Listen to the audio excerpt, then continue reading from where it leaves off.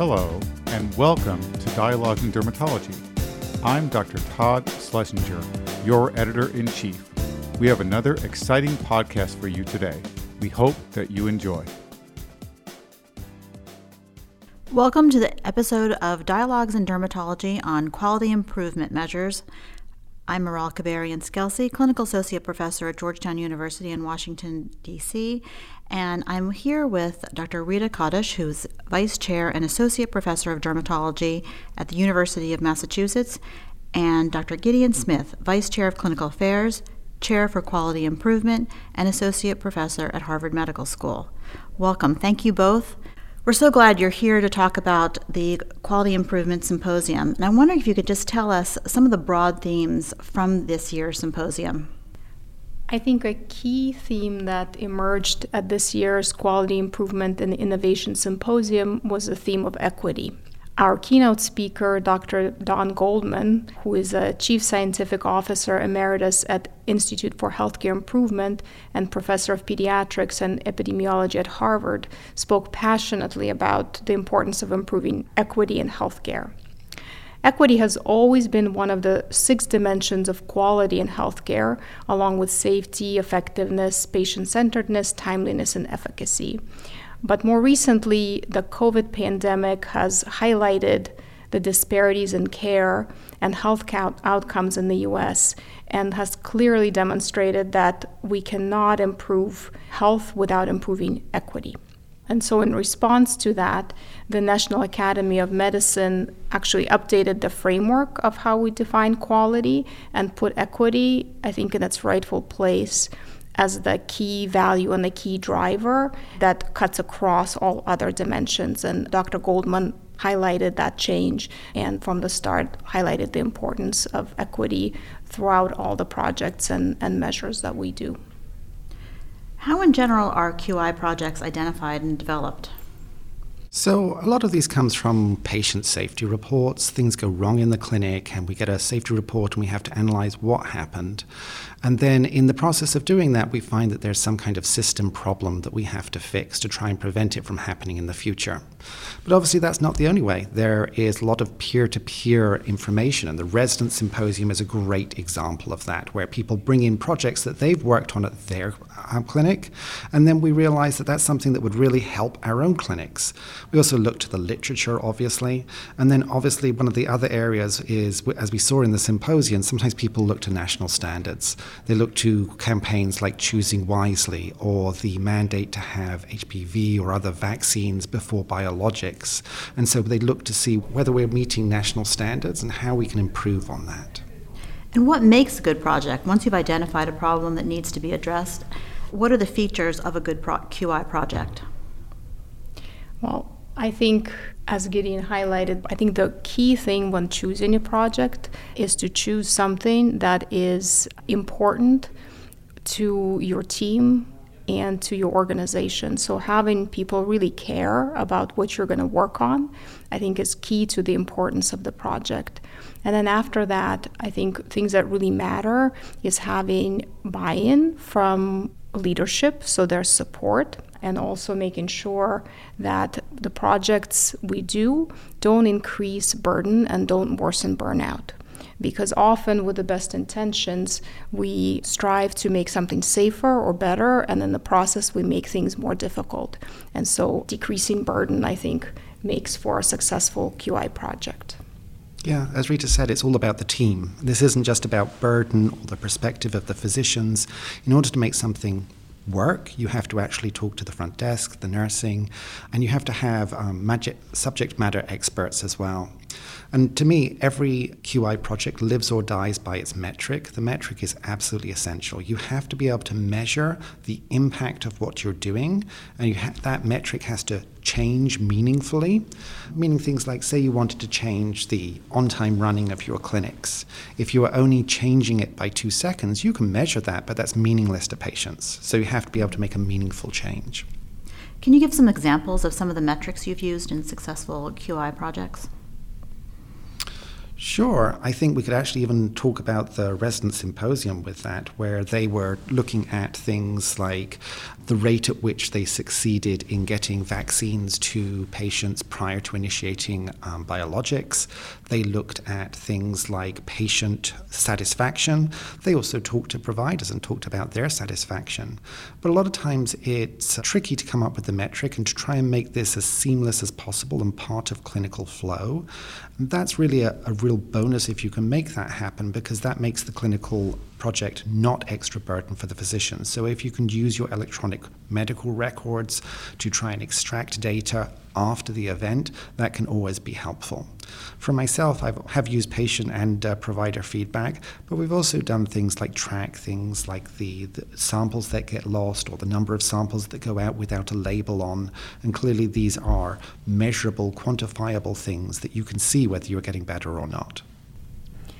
I completely agree that picking something that you don't have to spend a lot of extra work to measure is really important, and Dr. Goldman highlighted that. He used a quote that Dr. Berwick, who's a huge name in quality improvement, often uses. He says, in healthcare we have two jobs: to take care of patients and to improve how we take care of patients. So that improvement part, the measurement part, has to really be part of your daily work. And I think it was really highlighted nicely, both picking to work on something that's really important and having an easy way to measure what your improvement was highlighted by our first winner of the Innovation in QI Award, Dr. Shoshana Marmon, who's the assistant professor of dermatology at New York Medical College. So they, at the very start of the pandemic, realized the acute need to continue to maintain access. And they knew that they were going to do it through telederm. They also realized that in their patient population, telederm can exacerbate disparities because of the digital divide. And so what they did is they implemented telederm through text message. So there are patients who could not log in through the web portal to do their video visits. They could easily do it through the text message method, and they actually had a lot of uptake. So in their patient population, there was a lot of desire to do telederm, but patients couldn't do it because it was so complex. And so simplifying that really allowed them to succeed. And what they measured was really part of our usual measurement that we do in each clinic. They measured no-show rates. And amazingly, in the middle of the pandemic, they were able to lower significantly their no-show rates throughout multiple sites by incorporating this text message-based telederm into their practice. And so I know I'll speak for Gideon too. We were so happy and proud that we were able to contribute to this work and support it through the AAD and through the Patient Safety and Quality Committee. That's terrific. You mentioned that increasing burnout is one of the challenges for these QI projects. What are some of the other challenges that residents faced in initiating and implementing QI initiatives? It's kind of QI projects tend to be where the rubber meets the road. It's working in the real world. This is not some isolated laboratory. It's not some well-designed clinical trial where a lot of things are very controllable. So, for example, there was one project where they were trying to do Spanish translation, and an audience member got up and suggested that they use video translation. And that is a great theoretical suggestion, but the presenter was able to explain that their Wi-Fi coverage in their clinic really wasn't very good. And so a lot of times the problem that people come up about is what the real-world resources they have available to them. There was also another project where they talked about the difference between education of patients with videos versus in person, and then the COVID pandemic happened, and virtually all of their interventions were by video, so it became impossible to do that kind of comparison. So it really is about, in the moment, you have to actually deal with the real world of the clinic and the time constraints of making something happen in a clinical environment.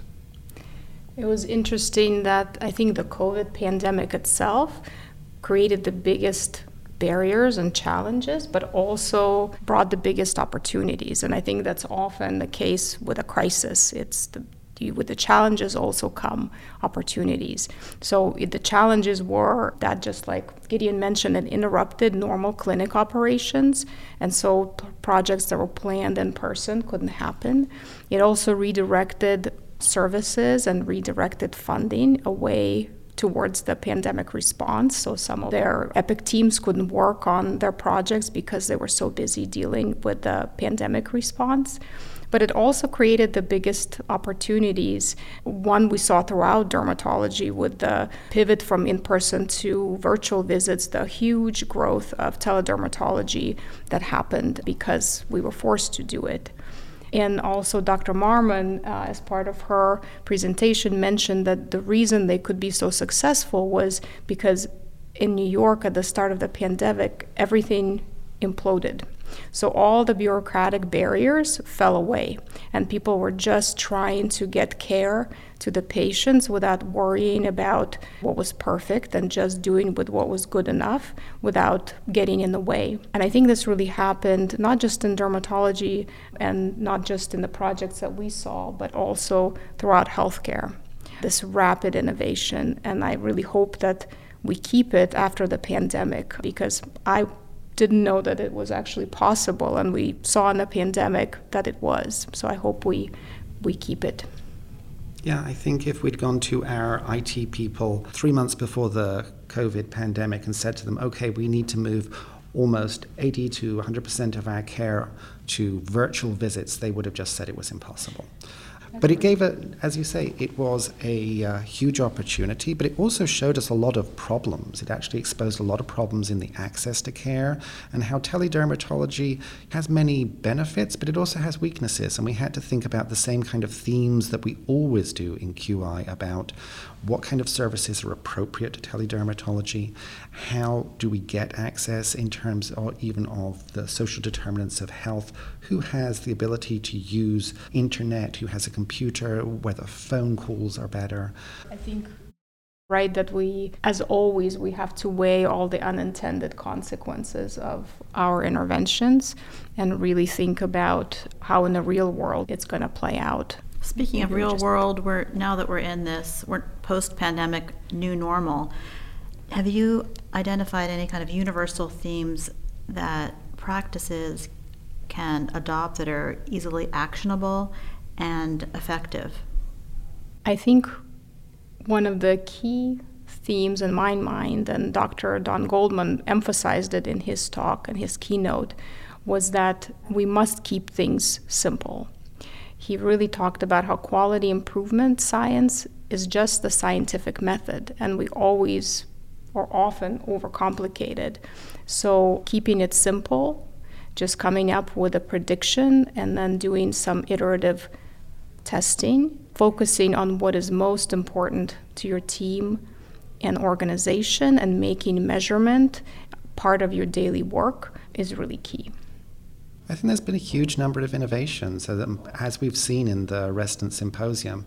And I think that one of the tragedies of COVID would also be if we let that pass, if we didn't use this moment to take a pause and think about what we have learned and how we carry that forward. Not everything we did in COVID should be continued, but some things absolutely should.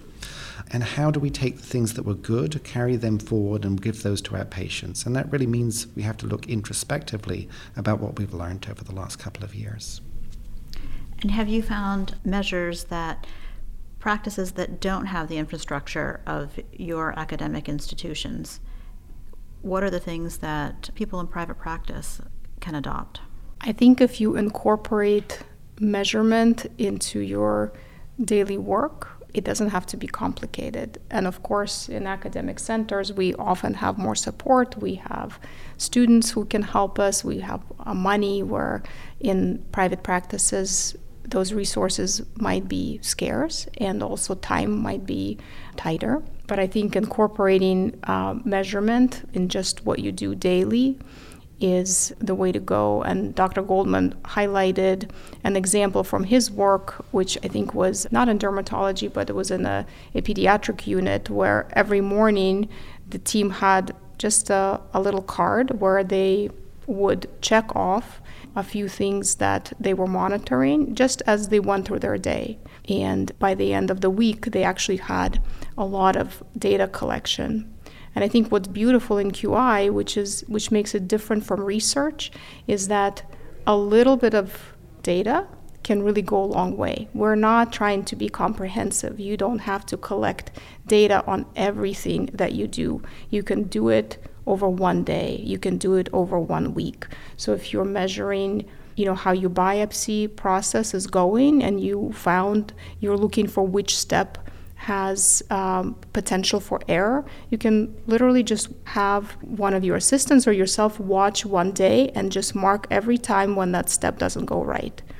And that little bit of data collection can really highlight big gaps and areas for you to focus on. So again, keeping it simple and remembering that quality improvement doesn't require extensive data collection, just enough to know where to focus, I think can really take some of this burden and some of this fear of engaging with quality improvement and measurement away. Yeah, I think the key for anyone that's concerned about burden in private practice is to really focus on making this something that is part of clinical care already. There are lots of things that we do that generate data. There are lots of things that are captured in electronic health records. And some people participate in DataDerm, and that was actually highlighted in one of the projects in the resident symposium as a possibility for tracking back that data and seeing how improvements can be made. And the other thing is, it doesn't have to be a solo effort. This can be a team sport. So, for instance, I know you're a Mohs surgeon. You could collaborate with private practices where it could be about how often do they send you something where the site is clearly identifiable. And so that's something that has to be done as part of clinical care, and I'm sure that you communicate with those providers anyway, but that generates data. And if that's just noted, that in of itself is a QI project. That's a great point. Do you have any other recommendations for people who want to find resources in order to get involved in QI? Well, applying for awards through the AAD and Patient Safety and Quality Committee is one way to have some funding, and it can be done by residents. And now that we have the Innovation in QI Award, faculty can apply as well.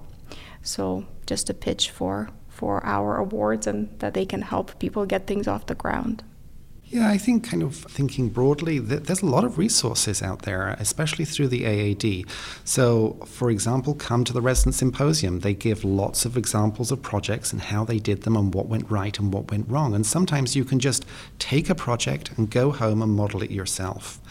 There's also the expert resource group of the American Academy of Dermatology. It's people interested in quality improvement, and there's no requirement to be a member. You can come. They have a 3 or 4 hour meeting every single AAD. There is the Institute of Healthcare Improvement. They have a website, ihi.org. It's got great resources on how to do QI improvements. Some of the projects that the residents have done, they're all available online on the AAD website. The other things on the AAD website, we did a series of QI lectures for residents. And so if you don't know QI and you want to teach it to your residents, because that's now an ACGME requirement, those lectures are uploaded on the AAD website and can be downloaded. And Rita and I have actually just been involved in a committee who we wrote a 2-part CME for the JAD, which will be coming out sometime this year. I'm not sure exactly which month yet, but it's the nuts and bolts of how to do quality improvement and patient safety science. And I'm sure I speak for Rita too. If you're isolated, if you don't have local resources, if you don't have a local quality improvement officer, I'm always happy to mentor people, especially residents, or even to talk to people in private practice about how to do things. This is really core to what I do, and I'm happy to talk to anyone offline. They can just reach out to me. I agree. As you can tell, we're both very passionate about this work, and we love spreading the word and helping people. And even if you missed this year's QI Symposium, the talks by residents from this year and from years past, we post on the AAD website. And so that's another great resource to go to and learn about what worked, what didn't, and see how you might want to adapt it to your practice, knowing already what has worked for somebody else and what hasn't. Any other comments you'd like to make? So, I think if you can take on QI, the really nice thing about it is you don't have to get it right the first time. QI is a process about continuous improvement. And so you have a problem, you come up with an idea of how to fix that, and you just take a look to see if it gets better. And part of QI training, if you look at IHI or you look at the JAD article that we have written, you'll see there's something called a PDSA, a Plan, Do, Study, Act. And so you're meant to do this in cycles. You try something, and once the data shows maybe it didn't get all the way to the target that you have, you tweak it and you improve it. And that's where it's really different from a lot of other kind of standard science like clinical trials, which tend not to be quite so adaptive in nature. I would say that what people often underestimate is that working on quality improvement can really add joy to your team, whether it's a big practice, academic practice, or a small practice. Because often our days can be routine and difficult, and when you have something that you really are passionate about and where you can measure it and see that you're making a difference, it can actually increase satisfaction and increase joy. So again, if you keep it simple, if you pick to work on something that you really care about, you can really bring enjoyment and joy to your work. Thank you both for sharing this important work that you're both doing and for sharing the robust resources that the AAD has for quality improvement. It's great work that you're doing, so thank you for being here. Thank you. Thank you. We hope you have enjoyed this edition of Dialogues in Dermatology. This is Todd Schlesinger, your editor-in-chief. For more podcasts, including bonus issues, check us out online at the website of the American Academy of Dermatology or through the Dialogues in Dermatology app. You can now also sync your subscription to your favorite podcast app. New podcasts are released each week in addition to our monthly JAD podcasts. We hope you enjoy these new options for listening to dialogues and the increasing content for your listening pleasure. Thank you.